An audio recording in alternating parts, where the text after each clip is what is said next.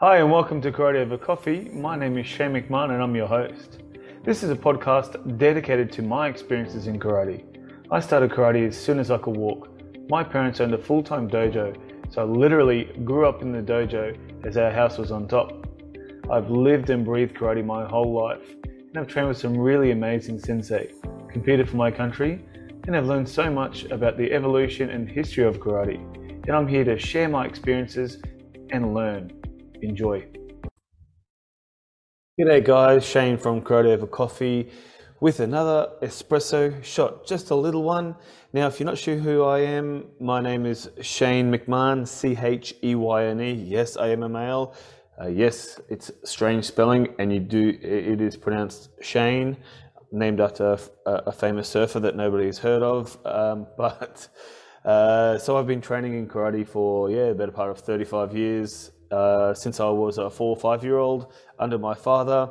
Everything I've done in my life has pretty much revolved around karate. Every decision I've made, work-wise, where I live, holidays even, a majority of it is based around karate.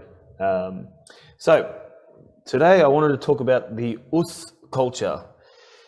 Over the last few months, I have held quite a few seminars and outside group training at my dojo. So my dojo is one of the biggest in Brisbane.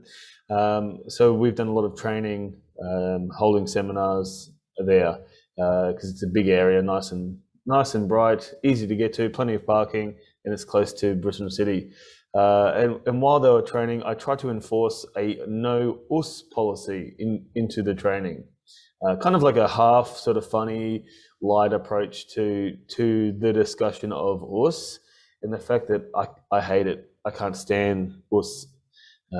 We've never used US or even really high into my karate club. We've never really, it hasn't been part of our culture. However, last couple of weeks ago, one of the instructors, outside instructors or a coach, said, "Without US, there is no karate." I kind of laughed, but I thought they were being funny, but they were like dead serious. I said, "Well, what do you mean? What do you mean there's no karate without us?" They said, "Well, how else are the members, the students, supposed to respond to your commands?"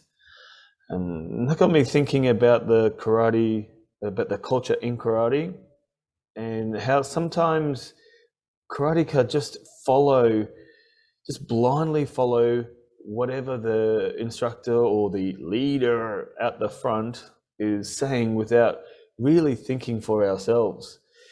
Did this sort of command / automatic response come from the influence of the Japanese army?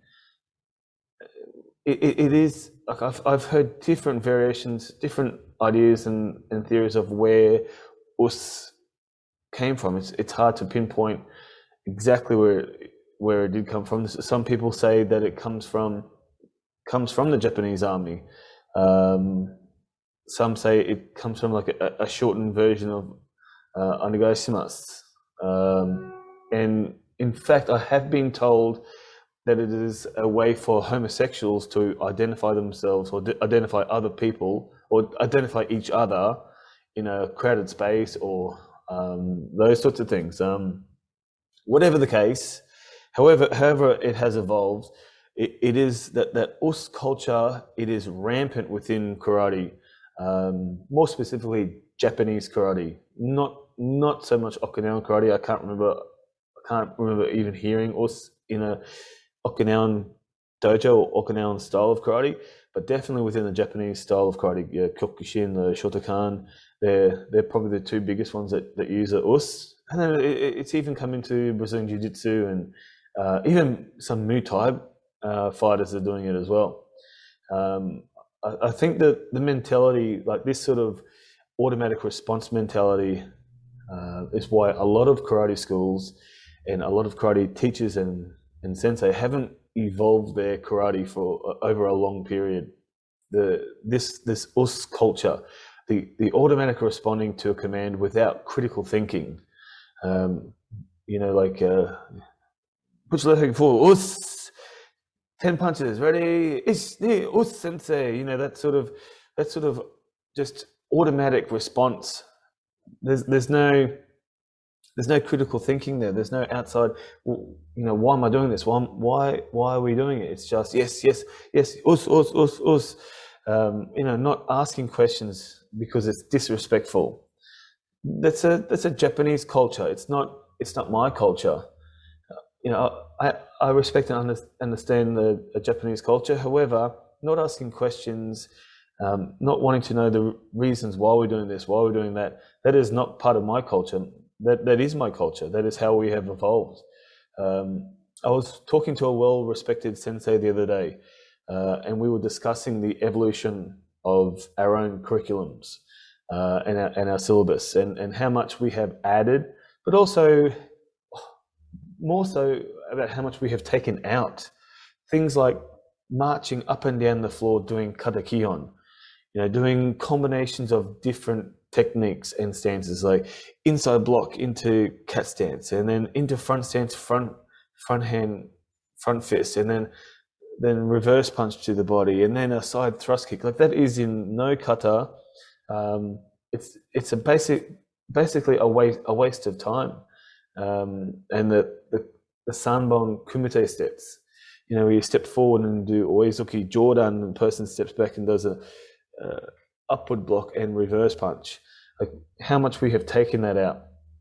So everything, so it's pretty much really everything that was created by Japanese masters to fill their own curriculum. It's just fluff. All of those things were created for as a way for school children, uni students, even the general public to continually practice karate and kata, and give people something to continue to practice. Now we have so much more training, and we understand our bodies more, and we have more.